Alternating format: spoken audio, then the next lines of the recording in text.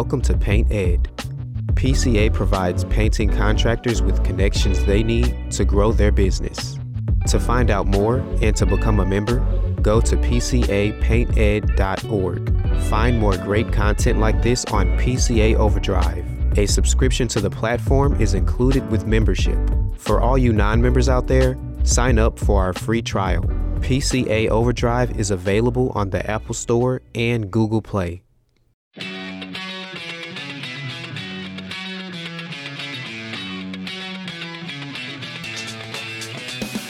Welcome to the Painter Marketing Mastermind Podcast, a show created to help painting company owners build a thriving painting business that does well over $1 million in annual revenue.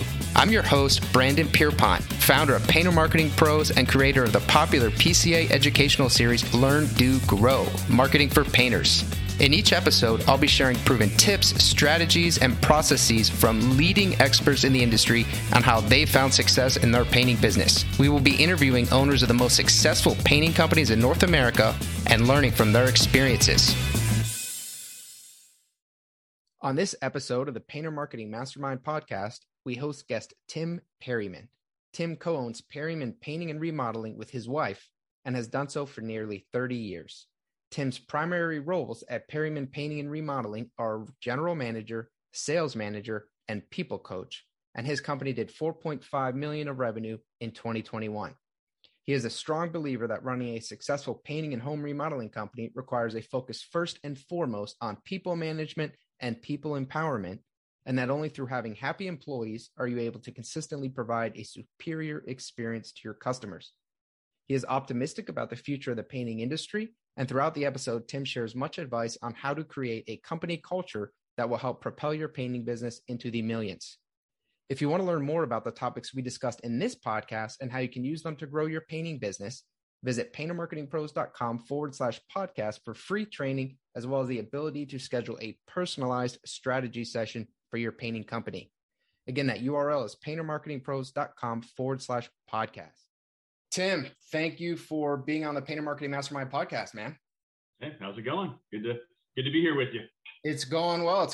Yeah, it's good to have you here. So the you have Perryman Painting and Remodeling. What do you guys do? Started off as a painting contractor, and about we've added more services throughout the years, but about 5, 6, 7 years ago, I got my general contractor's license. So we could do kitchen and bath remodeling, primary focus on that. We've we used to do a lot of different stuff, but really just trying to focus on kitchen and bath remodeling on the remodeling side of the business. We're about 50-50 painting and remodeling. Got it. And then what prompted that shift? Primarily, I was getting bored. As entrepreneurs, that seems to happen a lot with us. That and I was really trying to increase our average job size. Okay. If we could sell more services to the same customer, we don't need as large of a sales team. So that, and then we were also trying to generate more interior work for the off season in the wintertime, so we can, not have as much of a negative impact on revenue when it starts raining, getting cold. So where are you guys based? We're just outside of Sacramento, in Placer County. Our shop's in Rockland. I live in Penryn, so we're right at the base of the Sierra Nevadas. Okay, great. And you guys have just that one office location? Yeah. Okay. Yeah, I work our office in Rockland. I work out of my home office quite a bit, and my wife does too. So my wife's my partner in the company. Okay, now you guys have a 50-50 split. What does that look like? Yep. Nice. Very, very cool. Been married 27 years, so been partners pretty much since the beginning. So you guys have withstood the test of time in more than one way, then. Yeah. It's been an interesting journey for sure. So I got lucky. I found a good one. Good for you. One that can stick with me for this long. She's got a lot of tenacity. Yeah, definitely has some grit to go through that. So where are you at revenue wise right now? 2021, we're going to be right around 4.5. Okay, nice. And then what's the split, I guess, painting versus remodeling? We're about 50-50. 50-50. And so were you probably closer to 55-45, a little bit more painting this year than remodeling. but not much. It's usually really close. Got it. And so when you made the decision 6 or 7 years ago, and I know you did it kind of you got a little bored, where were you at 6 or 7 years ago, revenue wise? That was, so we were in 2004, 2005, we were doing about $5 million a year in just painting revenue. Oh, wow. We were doing track homes. We were doing new commercial, new custom homes. I mean, repaints. We were doing a lot of different types of painting. And we just weren't enjoying it. We did a lot of prevailing wage work and, working capital needs. And we just decided just to scale it back down and just started doing repaints. And the timing was pretty good because then we had the crash. So we were scaling back. While the market crash happened in 2008. Yeah. So we went from $5 million a year down to about $1 million a year, where we were just running 10 painters. The wife and I were working out of the house. And it was easy. But, I'm 53 now. That was, I was 45 back then. And I just looked at the wife and said, I can't do this for another 15, 20 years. It's boring. I need a challenge. So we decided to go ahead and hire a sales guy and start growing the company again. Good for you, man. That's interesting. Yeah. Most of the guests have kind of had a mostly upward trajectory. You've kind of run the gamut here and almost had almost a couple of different companies, I would say, with what you're doing right now. I think anyone that's been around long enough has had, their share of successes and failures. And if you haven't gone through a correction where you failed and you had to scale back and reset and try to ramp up again, then it's coming. If it hasn't happened yet, either you're lucky or it's going to come at some point, because there's other factors that happen in that. So, yeah. Okay. And then are you strictly residential or you both? What do you focus on? We're almost 100% existing homes. We're in home improvements. Okay. Got it. And then who are your target customers? What does your demographic look like? We target about 12 to 15 different zip codes, based on average median income, house values. So we don't really serve the affluent. It's the middle to upper income level, busy professionals, busy moms, the retirees, people that don't want to hire someone they can trust. They don't have to worry about someone coming out and screwing up. They'll pay a little bit more to get that. So I think that trust factor is huge, right? They want to buy from someone they know, like, and trust. So, but I think it's interesting that you said you don't serve the affluent, because I think it's, for a lot of painting company owners, especially newer or smaller ones, they think that those are the best customers. Why do you sort of almost not alienate, but not really target maybe that top 5 or 10%, but below that? What does that look like and why? Yeah, it's not that we don't work for them. It's just not our target market. There's a lot less of them. First off, right? You have a much smaller marketing pool to go towards. So, and they can be a little bit more demanding. They're expecting, a higher level of finish. So if you don't have a bunch of really high-end craftsmen on your team, it's not just the experience at that point. Now it's, they want the ultra fine finishes, and I just don't have the patience for that anymore, to be honest with you. Yeah. That's interesting. Yeah. It's almost a separate service offering in a way when you get to that level. Yeah. It can be, So when you're kind of targeting upper, middle to upper, I guess, do you have percentages like, hey, we go from the top, top 95 to top 50, or what does that look like in terms of income?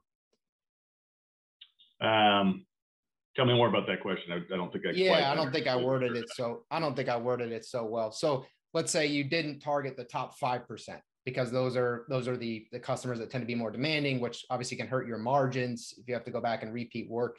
Do you go from like 50% to 95%, or do you have a set range? That's a good question. We don't really track that. We don't track we track our zip codes. We do a lot of data reporting. So we track, number of appointments and sales and closing rates and by zip codes, but not necessarily by, the demographics. That's a data point that we don't track, and probably I'll never will, because we track too much data as it is. But I believe that targeting specific zip codes that fit the home values that we're targeting kind of hits that demographic. It's not perfect, but it works. If you get into direct mail, you can really get laser focused on messaging and who you talk to. And I know you can do that with, retargeting on social media. There's a lot of ways to do that. We're just not that sophisticated. Eventually I'd like to be, have a marketing team that knows how to do all that stuff, Yeah. Yeah. I think it's a good point, especially when you are targeting geographic areas that generally are fit. You can really develop presence there as well, right? If you're using bandit signs or they're seeing your bands routinely, you can kind of become the local painter in that suburb. Yeah, we only target, we don't even target Sacramento, the city of Sacramento. There's a big market there. We kind of target the outside edge of the northeast section of it. So there's a lot of growth opportunities just in our, 50-mile radius from here. Yeah, interesting. We want to scale into different markets. We can, but we've got a really good name recognition where we're at. We've been doing this for 30 years. So yeah. So is that primarily? I know you have some sales people, and I know you don't have a really fully built out marketing team, and you've been around for a long time. So is it a safe assumption that you're primarily generating business through repeat and referral customers at this point? Well, my wife, she pretty much sits in the marketing seat. That's what she does. That's her main thing for the company. She's really good at graphic design, content, making things look pretty, getting stuff out the door. We've gotten a lot better on our target client and messaging and how all that works. We started tracking lead sources and return on investment and all that stuff. So we've gotten better at it. We still have a long ways to go. We're not very good at social media, although we have a lot of activity on social media, but it doesn't generate a tremendous amount of leads. So that's something we're going to focus on in 2022 is really get our social media marketing down with before and after pictures and videos and, getting engagement from our target market, so. Yep. Yeah. And that actually was a shift that Facebook made. So it used to be, if you had organic posts, if you were just active on social media, you would have a wide following, a lot of engagement. They decided ultimately, they didn't publicize this, but they changed their algorithm to really promote paid advertising. And so now you essentially will reach probably a tenth of what you would have reached 2 years ago if you don't boost that post, or if you don't pay for a structured advertising campaign. A lot of painting company owners don't realize that, but it has changed. Yeah, we've noticed that the type of post, good photos, if you've got a video, is really good. Less marketing and more just content that people want to look at. Instead of just, hey, call us, hire us. Here's our discount. Here's our marketing piece, right? So so we're working on it. It's we do notice that we don't really get any leads unless we're boosting posts.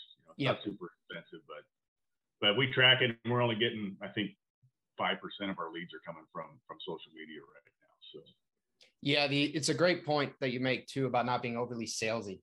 People are not on Facebook, Instagram, platforms like that to be sold to. One of the kind of, I guess, rules of thumb that we found works really well is the 80-20 rule. So have 80% of your posts be value add, be just sort of demonstrating your work, but not salesy at all. And then have 20% maybe be some kind of a promotion, or you're in this neighborhood or whatnot. Allows people to not be jaded. Yeah, we're launching a new division for concrete coatings. We're going to be the area dealer for this material product. So, but we engage with a marketing team that is kind of backed by the parent company. And I'm really excited to work with them because they're all about lead generation through Facebook primarily.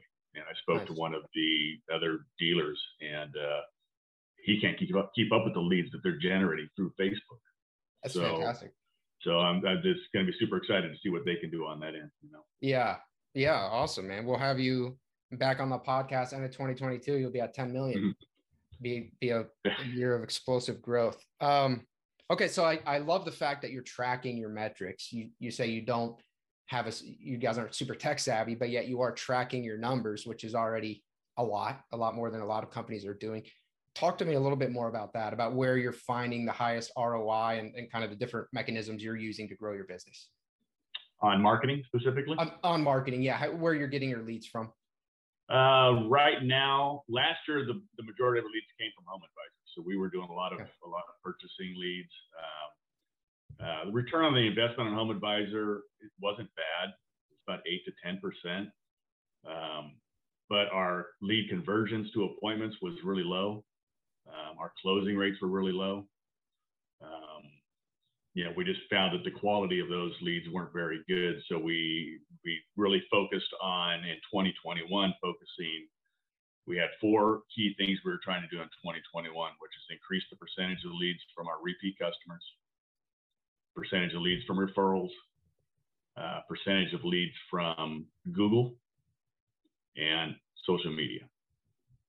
And we achieved the first 3. Social media, we failed. We didn't really push the needle on that one. So right now, Google's our number 1 lead source, and by far it's inexpensive. The leads don't cost that much, but you have to have a really good website. You got to have some good SEO going, and you got to pay for the ads. So when you say Google, are you essentially blending paid pay-per-click Google ads with the organic SEO? Yeah. Whenever someone calls, we ask them, "Hey, how'd you hear about us?" Okay. And if they say our website, we ask qualifying questions for what drove you to our website. So we don't even, website's not even one of our lead sources. So if someone calls and says website, there's no place for my guy to put it into. You have to ask it a qualifying question. They know, well, how did we know what drove you to our website? So, right. A lot of it's that. I think we only spent $20,000 on Google last year. Nice. And again, it was the highest percentage of our lead source. I think it generated, 30-35% of our leads. So yeah, that's great, man. That's great to hear. And then do you track when these leads come through? So I know Home Advisor, the leads were not the best, and you do get a lot of tire kickers, and it is a different game. But do you track the profit margins and tie that to your lead sources? Our gross profit margins are pretty consistent regardless of lead source. But we do track revenue. So by lead source, we track spend. What we spent on the lead source. We track how many leads came in, how many of those converted to appointments, how many of those appointments turned into sales, the total revenue, the average sale. Those are the key metrics that I look at when I want to look at lead source performance. I want to see at least a 10x return. I want to see a high lead conversion to appointments, and I want to see a high close rate. Yep. That way, because if all your lead sources are performing well, then your sales team's doing better too. So, Yeah, no, 100%. So when you say a 10x return, I just want to clarify this because it can be confusing for people. You're basically speaking about the revenue that you ultimately generate from the marketing dollars that you put in. So you put in $100 to Home Advisor, you want to see $1,000 in revenue from everyone who came through. Is that correct? Okay. So then when you're saying, the leads, and then what percentage of those are booking estimates and what percentage of those estimates are becoming booked jobs, ultimately that 10x number, you're talking about the end of the line, from the beginning of the line to the end of the line.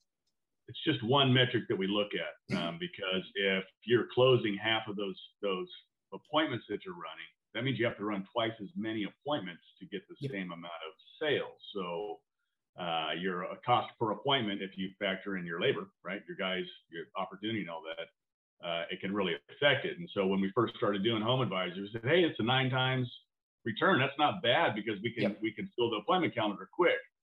But then when we started to peel back the onion on the other metrics, we're like, hey, it's not really that good of a lead source. We need to move away from it.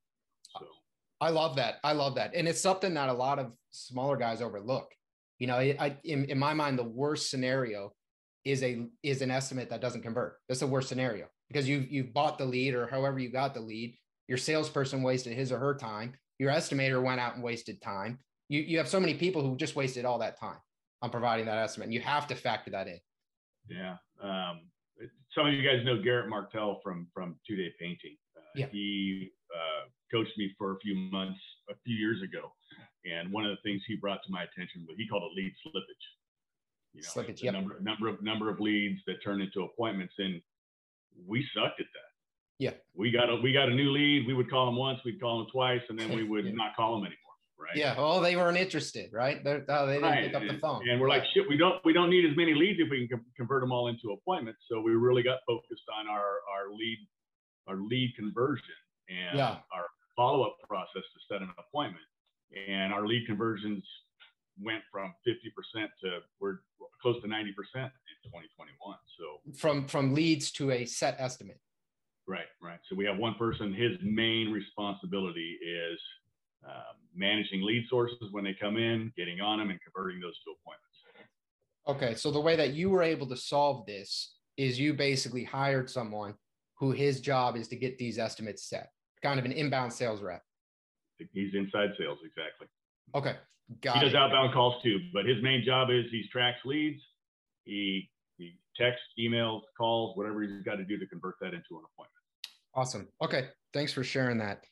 And then, yeah, that's super helpful. Yeah. Garrett actually was on the podcast a ways back. So he had a lot of good insight. Super smart guy. Love Garrett. Yeah. Need to reach out to him. I haven't talked to him in a while.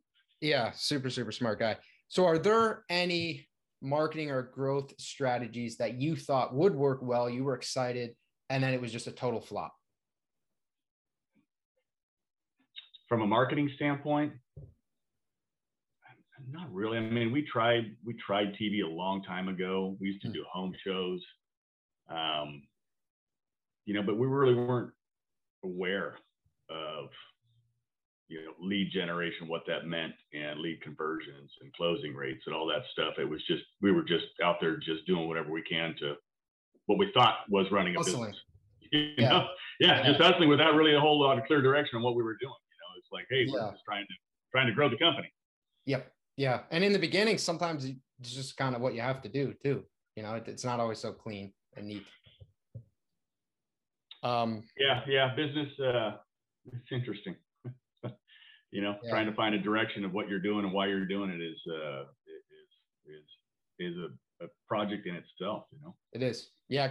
Your why, right? Your long distance why, your long distance ambition, but then you have to rein that back into what are you actually going to accomplish over the next 12 months, over the next quarter. And then how do you even know whether you're doing it, whether you're on the right trajectory or not, right?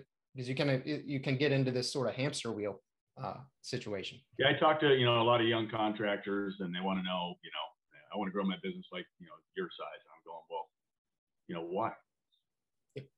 Why do you want what do you want out of it? Mm-hmm. They're just like, hey, I just want to grow my company, and it's like, well, why do you do it? They look at me kind of with a blank stare in their eyes. They're going, well, isn't that what you're supposed to do? Yeah. And so you really need to think about that, because if you can get really clear on your why is it that I want to grow my business? Why do I have a business in the first place instead of just painting for somebody else? Right.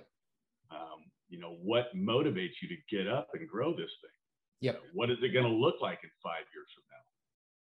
What's your lifestyle going to be like? What is your day going to look like? Yep. Why is it that you want to grow this thing? Do you want to make more money? If so, how much do you want to make, and what, and by what date? Yeah. Get clear on that. If it's about getting more free time, well, you probably shouldn't be doing this. Yeah. It's you know what I mean? I mean, you're going to have to invest a lot of hours to get to a point where you're going to have that free time. Depending on what your goals are, everyone's different. That's why you got to get clear on that. What do I want out of my business? Right. That's where assessments like DISC assessment can really come into play. If you've never had one done on yourself, I'd highly recommend it. One of the things they measure are the things that motivate you, your motivators. And if you can tie what motivates you, what gets you up every day to do what you do, to building your business, it becomes really fun. It kind of helps you get clarity on your why behind it. So, you might be motivated by, money, results, metrics, tangible things. You might be motivated by helping other people, helping your customers, helping your employees. You might be motivated by work-life balance. Might be motivated by learning, knowledge, right? Yep. If you can tie those motivators to your why, they can be super powerful. They really can. Yeah. I've been working on that for years. I mean, people would ask me that when I was younger. Hey, why what is it that drives you? What's your why? You got to have a reason why you're building the business. Otherwise, you're never going to make it. You're never going to succeed. And I would just look at them the same way guys look at me now. They're like, I want to make more money. I want to have free time, right? That's the most common answers that people give you. And you have to dig deeper than that. You really do. And if you can tie that, your motivators to the goals of the business, it becomes a lot more fun, you know? Yeah. Yeah. No, I mean, there are a lot of highs and probably more lows, I think, when you're starting a business and grinding through it. Simon Sinek has a book, Start With Why. Just like this, man. Yeah. There was some running the company. Yeah. There's some infographic I saw one time, and it was a day in the life of an entrepreneur or something. It was like, he woke up, he's like, I'm on fire. I can do anything. And then he kind of goes down. He's like, I am the worst. What decision did I make? And then I guess something good happens. He goes up and he's like, wow, I'm literally the best business owner there has ever been. Then he's at the lowest point of the whole day. And he's like, I am the stupidest person on the planet. And it's these extremes. Yeah. I saw that graphic, and that really does. Anyone that's been doing this any amount of time, like I said, if you haven't failed, you're either extremely lucky or it's coming. Yeah. You know, we fail a lot more than we succeed. We do. You really have to have tenacity and persistence, and you almost have to be crazy to stay doing this. Yeah. No, you know? It's true. And I think the more, you know, people think, oh, there's personal and there's business. And maybe for some people that's true. I don't really think it's really true for anyone, but when you're an entrepreneur, it's as personal as it gets. You know, your business is, you've made that choice to make it basically not your identity. I'm a family man. I have a lot of other things, but it is a very personal thing. The success of your business. Yeah, I believe that you really can't separate. I don't care if you're an employee or a business owner. Business owner, you're just going to be devoting a lot more of your time towards business, but you really can't separate business and personal life. You really can't, because if you're not happy at home, you're probably not going to be very happy at work. And vice versa. If you're not happy and satisfied at work, you're probably not going to be happy at home. So being able to tie your personal goals to your business goals is also very powerful, right? Yeah. You know, because that's why we do this, right? We're trying to improve our lives and hopefully the lives of our families, the lives of our employees and their families, the lives of our customers. I mean, you really have to, you can't separate the two. I used to think that they were separate and you don't talk personal business at work. And I just don't think that's the case anymore. I think you really have to tie them both together. And if you can tie your personal goals and your professional goals to your business goals, and you can get everyone in your company in line with that, you can have a super powerful company. You know? Yep. And that's where I think the culture comes from, right? It starts up top, and people, they think it's this nebulous kind of concept of culture, or maybe it's BS, but it's not. If you're not aligned, if you don't know why you're doing what you're doing, how do you expect the rest of your team to be on board? Yeah, I mean, it's really people development. It's one thing that I'm really focusing on in 2021. My main goal is to become a much better coach and developer of people. Because I really believe that the main number one thing that's probably going to stop a company from being able to scale is its people. The development of the people, primarily the leaders in the company, primarily the owner of the company, the general manager. That person needs to always be learning and growing, because what got you here is not necessarily what it's going to get you there. Yep. So the owner is the leader, and the company's going to only be as powerful as the leader is. Yep. And as you scale, you need more leaders. And so, you know, my role right now is really to develop the other leaders in my company. And that's why I want to become a much better coach, so I can help develop them so we can grow the company. Because without that, we're going to fail, you know? Yeah. Yeah. Or we're going to hit a ceiling, and we're not going to be able to break through it, you know? Right. Give people the opportunity to grow with your company. I see you have your golf clubs back there.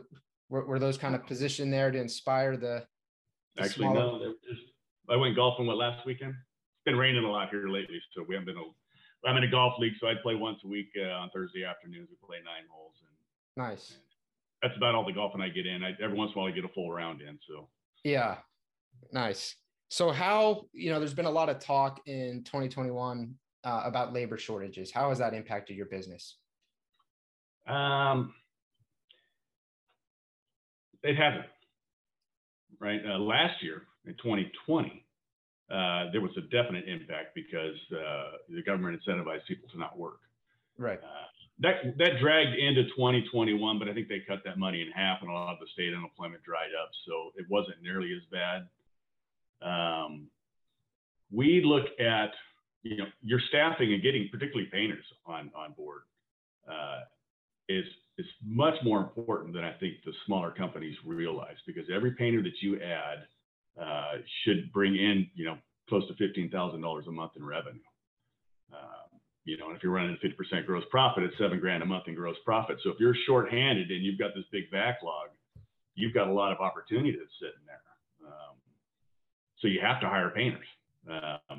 So we changed. Brandon Lewis from the Painters Academy was one of my coaches 5-6 years ago, and he brought awareness to me on the importance of recruiting. And you need to look at recruiting like you do marketing for a new customer, right? You have to identify what your ideal painter looks like. Right. What drives them? What do they want? What do they need? What's their pain? Right. Develop a message that targets that person.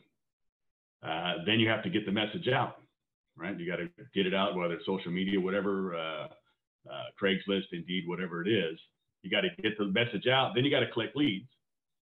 Then you got to convert those leads to appointments, and then you got to close the sale. It's its own sales process. It is, and you should have a recruiting budget. And if you look at it like that, you could track. You could say, hey, I need to hire 10 painters this year. Well, if I hire 10 painters, then that means I have to do, 30 face-to-face interviews. If I got to do 30 face-to-face interviews, then I got to do, 90 phone interviews. And if I'm going to get 90 phone interviews, then I got to get, 300 leads. Yeah. And then, okay, well, now my goal is to get 300 leads. How do I do that? Yep. And track it weekly, monthly, have someone that does that constantly. It's interesting. People that say, and you hear it all the time, I can't find anyone any good. I can't find any painters. The constant refrain. The first thing I asked him, I said, well, let me ask you, last week, how much time did you spend on recruiting? Last month, how much money did you spend on recruiting? And they'll look at me like, I didn't spend any time last week and I didn't spend any money. What are you talking about? People are supposed to just show up, Tim. That's your problem, right? If you can't find people, it's because you're not actively looking for people, right? So we have 3 ads up running right now, and we don't need anybody. Yep. Yeah. Have a backlog. Yeah. You want to build a freaking bank of 25 people that you want to come work for you and stay in touch with them. Yeah. That's how you build a company. Yeah. You market and you have a backlog of potential hires. Kind of like business development, right? You're building relationships. Yeah. With people that you want to come work for you. You don't have a spot for them yet, but I'm going to stay in touch with you. And when an opening comes up, hopefully you're available, right? Yeah. Yeah, absolutely. Yeah. And the Nick Slavic and I actually went pretty in depth about this when he was on the show. And, he has his decent human being model, but this idea that employees are not really marketed to or thought of, right? And so there's a lot that goes into that. You have to obviously have it.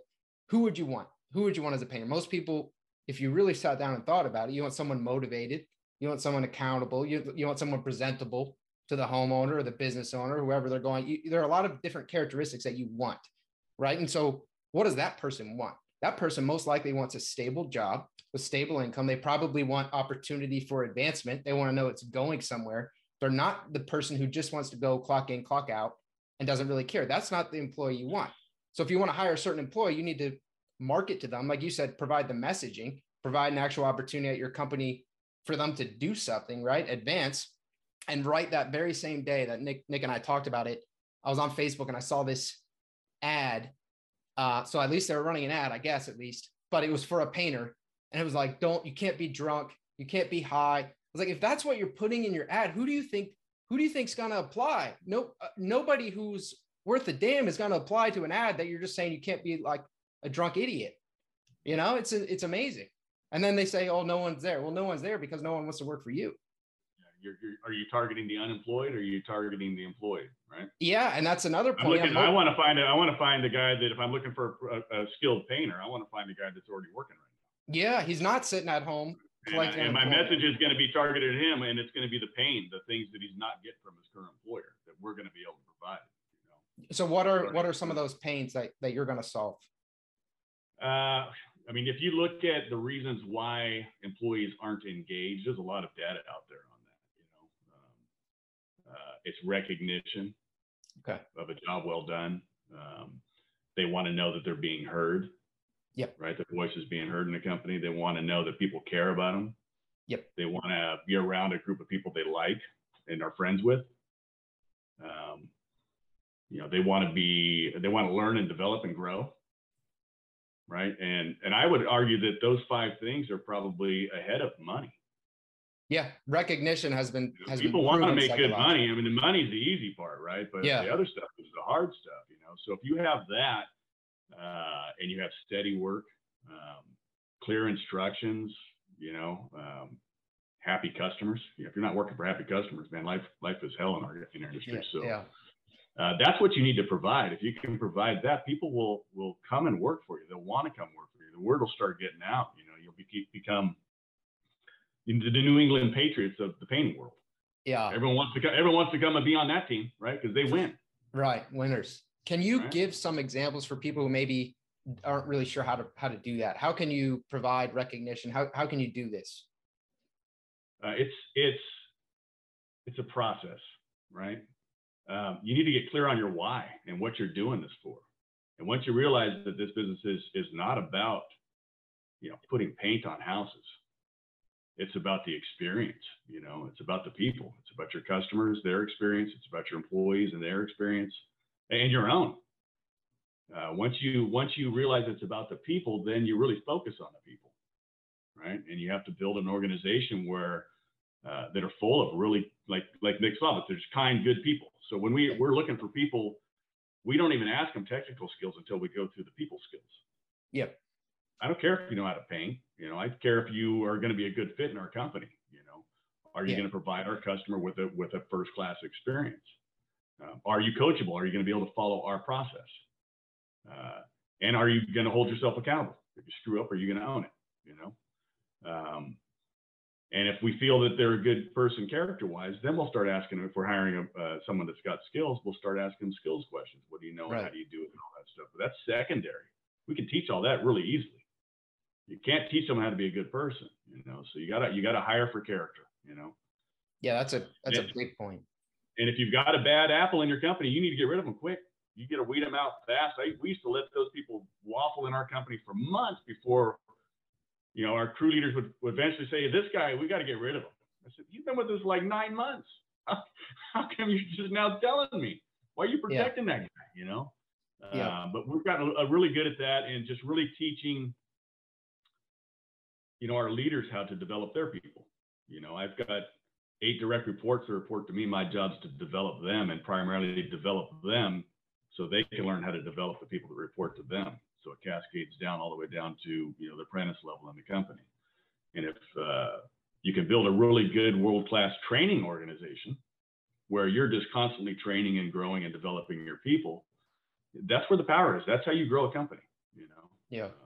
Everybody's engaged. I talk to one of the first things I ask them when we do a check-in is, how do you like working here? And there's no better feeling than anyone saying, I love it here. Oh, yeah. I love the direction the company's going in. I love the leadership. I love how well we are our customer focus, our people focus. I mean, that's super good. And I just say, good. Now you got to get that from the people that report to you. Yeah. You want them to be saying the same things to you, So you're running really a people business. The painting is essentially secondary. Yeah. Look, the young company business owners, they don't get that. They don't understand that people don't buy paint jobs. Yeah. At least our clients don't. They want the experience that we're promising. They want a hassle-free paint job. They want it to look beautiful, but they want it to be a pleasant experience from the time they first call us, from the time we walk off the job. And our industry is full of people that don't know how to serve people. Yeah. You learn that. If you can learn that, you will crush it in this industry. I think that's if you suck at serving people and serving your employees, you're going to fail. You're not going to be happy, and it's going to be tough. And unhappy employees are always going to make for unhappy customers. And I think that's a super good point. Plumbers, electricians, they have certain skill sets. Now, I'm not saying painters don't, especially when you get in cabinet refinishing and some fall finishes and other things, but there are definitely certain trades that homeowners really can't do themselves. You can't go do a bunch of electrical work yourself safely. Painting, people can paint their own house. They can go buy paint and paint their own house. So when that a viable substitute is them doing it themselves, then it's clear it's not about the paint.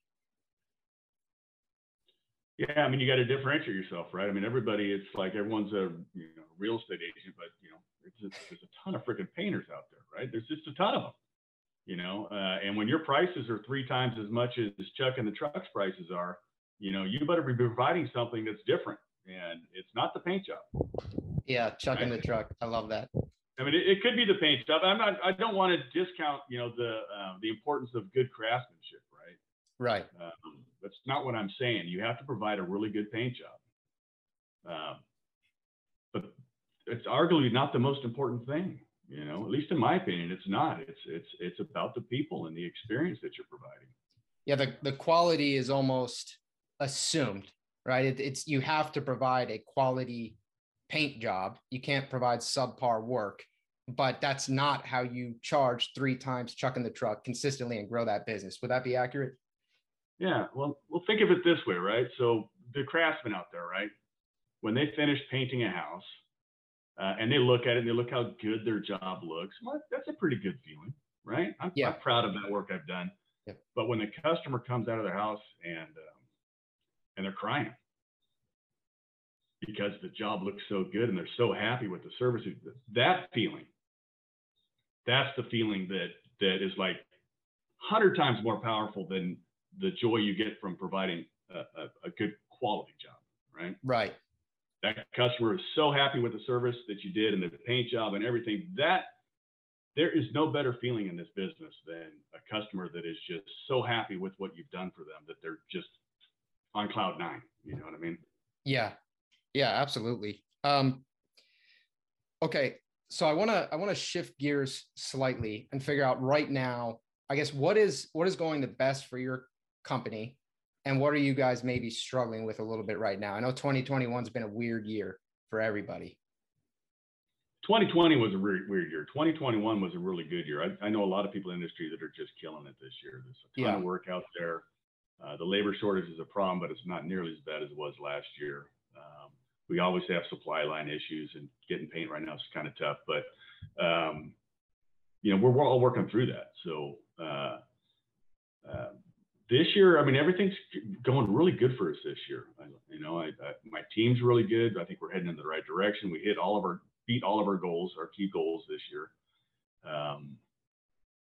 We were able to stay staffed up. We're a little bit slow now. This winter's not nearly as busy as it was last year.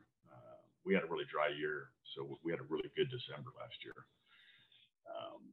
But January's almost booked up, so we're looking pretty good. But so what's working really good right now?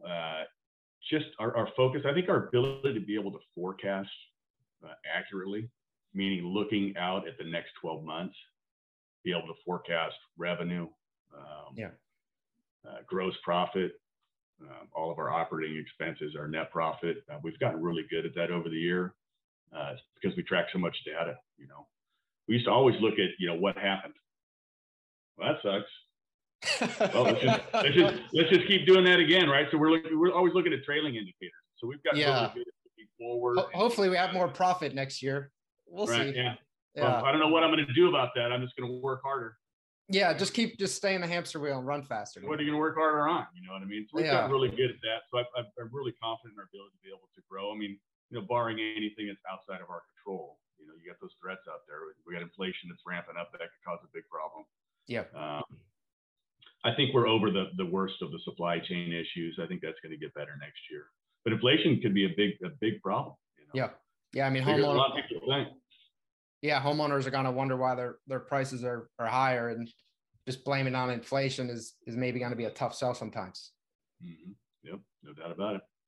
So, what's the biggest blunder that you guys have ever made with a customer, and how did you handle it? Biggest blunder. We've made lots of blunders. Just about every mistake that can have been made in our industry, my company's made it.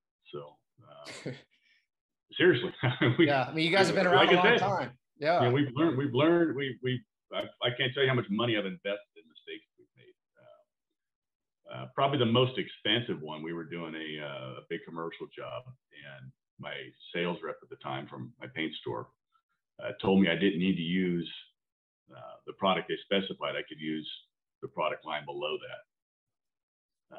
And I said, oh, look, he knew more. He knew more about that industry than I did. I said, oh, fine, great, we'll do that. Save me some money. And yeah. Sure enough, customer found I wasn't using the right product, and we had to go back and repaint everything with the right product, and it was expensive. So always follow your scope of work. If it's in the contract, do what's in the contract. You'll stay out of trouble. Yep. Yeah. It's ultimately not his name on that project, right? Even if he's recommending it. Right. Okay. Be careful who you listen to, who you get advice from. Yeah. There's a lot of people out there that think they know what they're talking about. I think that's a great point. Yeah. And even for painter marketing pros, we have all different sizes and types of painting company owners come through. And I'm going to tell you the disparity between how some people think and how other people think, and the advice given to some of the newer owners is, it's scary. It's scary. Some of the advice that's out there. Yeah. I mean, God, if you're on social media a lot, everyone's a marketer, a lead generator. Yeah. Oh yeah. And I can tell who the good ones are and who the bad ones are by how they contact me and what message they give me. Yeah. You don't even know what my pain is. Yeah. Right. Yeah. What's your Why do I need you? Yeah. What's your message? Right. I don't want you to work on my team. You don't even know how to market to me, and I'm your ideal customer. Yeah, exactly. Yeah. Tim, I had I got a package coming to you. Just the messaging's all off though. I'm going to make sure it gets canceled before it arrives. Don't worry. Seriously, you're like a marketing guy, and you don't, and I'm not a professional marketer, but I understand, my target customer and what they want to hear, and you're not going to work on my team. What I mean? Yeah. If you can't land your own clients, how are you going to land good clients for me? Yeah. Marketers, they'll talk about, they want to improve your website. It's all about the SEO. And I'm going, SEO is fine and dandy. They'll talk about the metrics on the back end of the website, your backlinks, your impressions. And I'm going, okay, well, sounds good. How many leads am I going to get? Yeah. Right. That's the measurable that I need to know. I don't care about all that other stuff. Is just feeding the number of leads. How many more leads are you going to generate for? Right. Yeah. No, super, super good point. I call it WIIFM. What's in it for me? Those are the things that we look at, that we know about, that we like to talk about, but ultimately our customers don't care about that. And even traffic to a website is entirely irrelevant.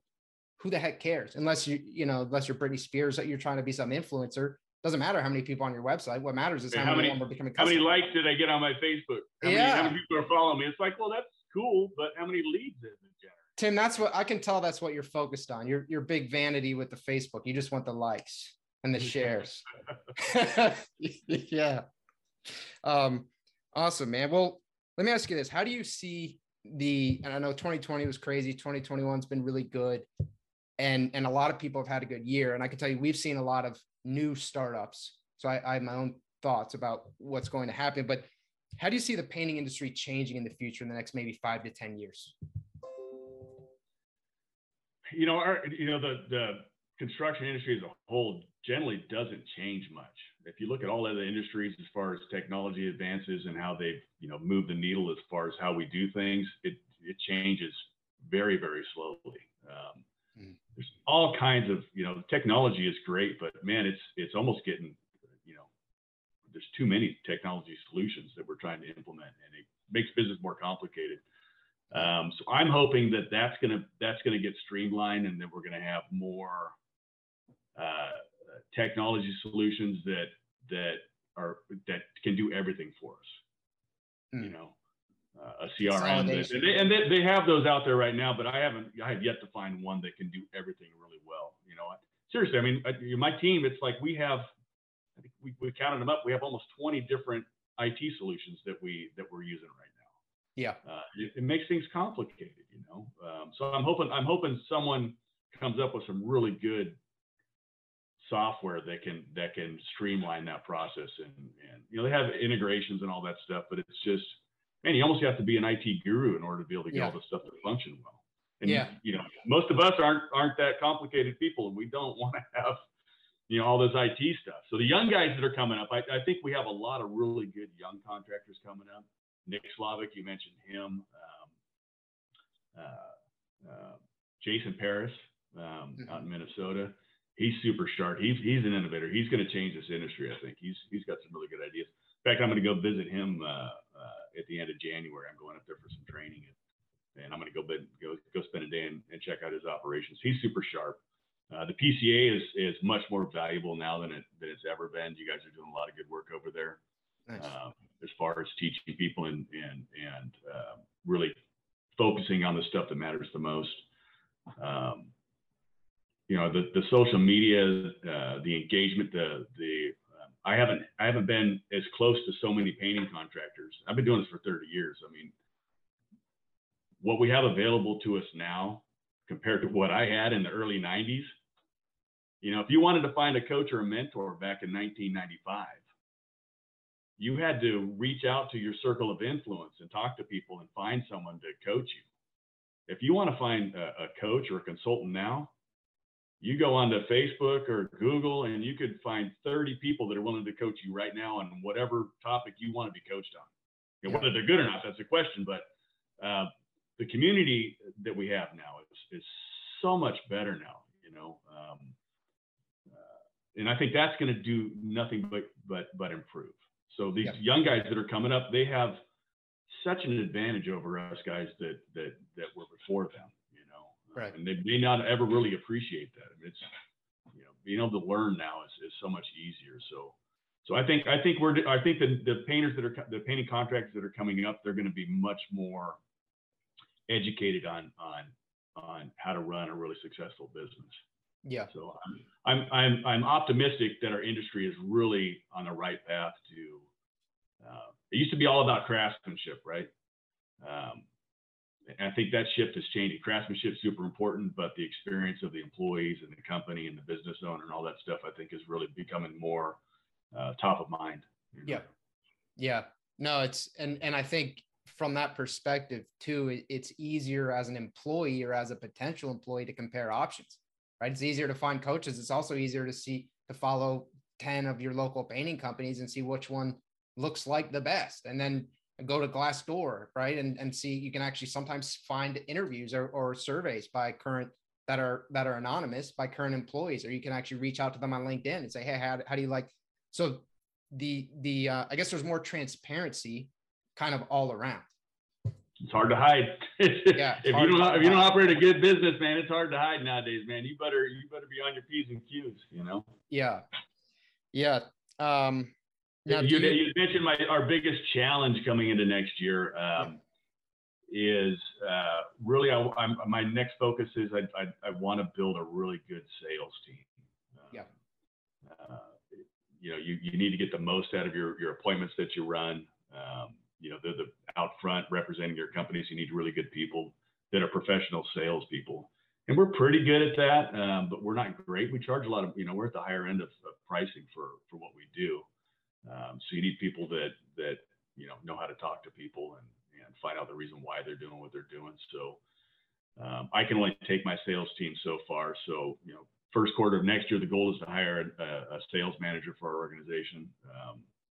Primary role is going to be coaching and developing my sales team because hiring, training, onboarding a new sales rep it takes a lot of time. Yep.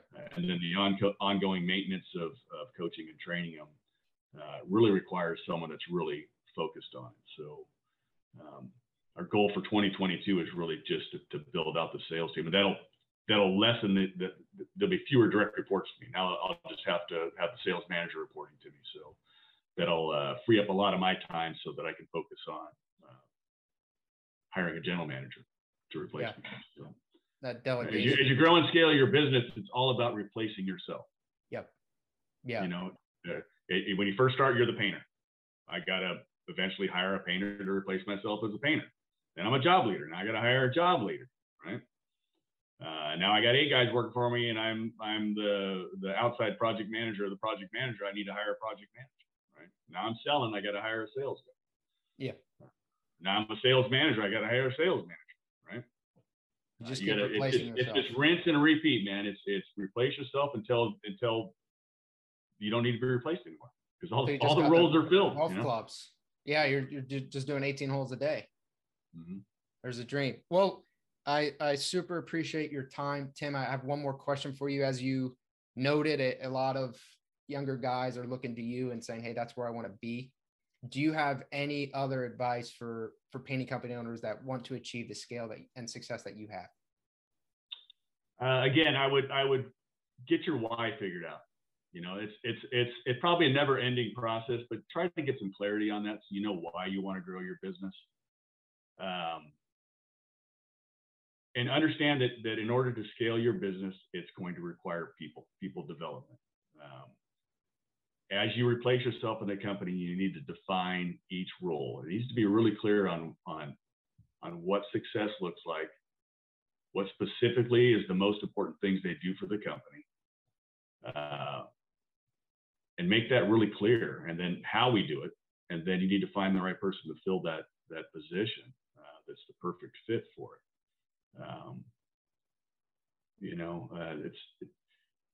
It's not easy. It isn't easy. The stuff isn't easy. The good thing is that there's a ton of information out there, and there's people that are already doing this type of thing. Yeah. That already know how to do it. These aren't unique problems. These are the same problems that every company goes through. I don't care what industry it is. They all go through the same problems. You're going to hit these ceilings where you need to add another key person to help you break through that ceiling. And if you don't have a good map and you don't have those roles clearly defined, I can't tell how many good people I've lost because didn't have good role clarity. They didn't know what a win looked like. They didn't know they weren't recognized for good performance. So being really clear on the roles, define the role, what it is they do, what excellence looks like, and then how to do it. You need to have some good processes in place so that when you hire that person, they're really clear on what it is that you're going to have them do. They have documentation on how to do it. You train it. You keep training it. You got to develop that person seriously, when you hire a project manager, I used to think, hire someone or promote someone and they should be really good at it in 30 days. No, man, it's 18 months until that person is going to really get it. And in 18 months, that means that you spend a lot of time with them. If you haven't spent any time with them, they're not going to move. They're going to be stuck in the same failing state that you put them in when you first hired them. I think we as business owners have this tendency to think, well, I know how to do that. That's easy. So why did they do it the wrong way? Or why is this not how I wanted it? When if you're not setting them up for success with the very clear job role, very clear, like you said, a picture of what success looks like, then of course they're unlikely to hit the target just randomly. Yeah, one of my crew leaders at our crew leader meeting just yesterday, he said, "What do I do when I got a guy that just doesn't want to work hard?" Right? I said, "Well, that's a good question. Tell me more about that. What do you mean he doesn't want to work hard?" "Well, he's just not very fast." I said, "Well, how are you coaching him? What are you doing to help him get out of not being fast?" Right? It's super easy just to say, "Guy's not fast. Let's get rid of him, get somebody else in there." But as a coach, a leader, or a manager, you need to ask yourself first, when someone's failing in a role in your company, is have you provided all the support that they need to be successful? And you need to help coach that person up to excellence. Yeah. Have you painted a picture for that person on what excellence looks like? Don't attack the person. I said, when a new guy comes onto your job, the first thing you should do is spend 10 minutes with them and tell them what excellence looks like on your job sites. Everyone on my team, they show up 15 minutes before start time. They have tools in their hand. We have a 5-minute huddle before we start the day. We're going to talk about the goals we want to get done for the first half of the day, the goals we want to get done for the second half of the day. I'm going to coach. I'm going to help you learn all these skills and tech, but I need you to work hard. Yeah. I need you to be engaged. I need you to care about your work. I need you to listen to me. Right? Are you that guy? Set expectations up right when the person walks onto the job site, so they're clear on what success looks like and what you expect from them. Yep. It's weird in our industry. People it's always muddled. Right. Those things just aren't made clear up front. And they wonder why their people aren't performing. Yeah. You can't point the finger at the employee. You need to point the finger at you and go, what am I doing wrong? Yeah. And how do I fix myself? Yeah. And if there actually is a legitimate bad employee, which sometimes there will be, how did that person make it to your team? What's broken in your hiring process that happened? It's still your fault. I think that accountability is huge. One of my good friends that's in a different industry, he's in the tech industry. He once told me, he said, I never have to fire my employees. They always fire themselves. And that stuck with me for a long time. It's 100% accurate. As long as you are clear on expectations and how to do it, and you're coaching, and they can't get it done because they're lazy, right? Not because of lack of coaching and training, because they just choose not to do it. They'll fire themselves. Yeah. And I think that it can be underestimated, the impact that how you treat one underperforming employee can have on the rest of your team. If you're seen as the guy who just lets them go versus you're seen as the guy who really cares, even your best performing employees see that. Yeah. And they'll suck all the energy out of the leadership team. He's getting that drama guy, the guy that's just sponging all the resources and energy out of the rest of the team because he refuses to fall in line and live the company culture. You got to get rid of that person quick. Yeah. Otherwise it spreads like cancer. You know what I mean? Yeah. Yeah. Well, Tim, this was incredibly insightful. You're running a people business first. I super appreciate your time. Is there anything else that you would like to say?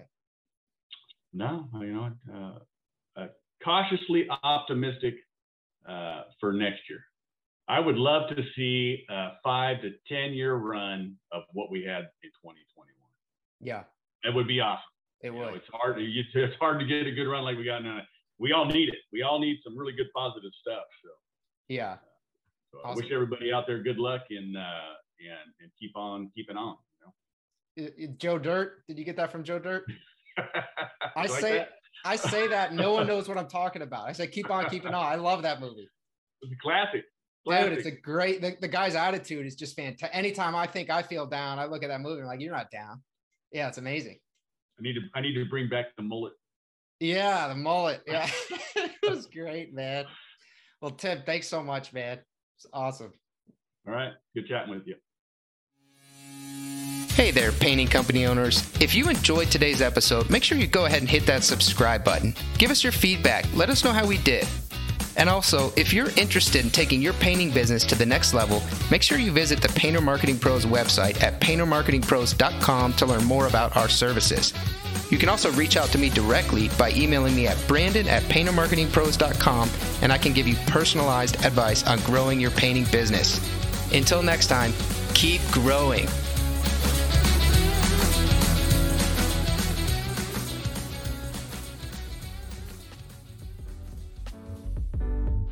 Paint Ed podcasts are produced by the Painting Contractors Association and is made possible by members and industry partners. To find out more about upcoming education opportunities or for more information about joining PCA, visit pcapainted.org.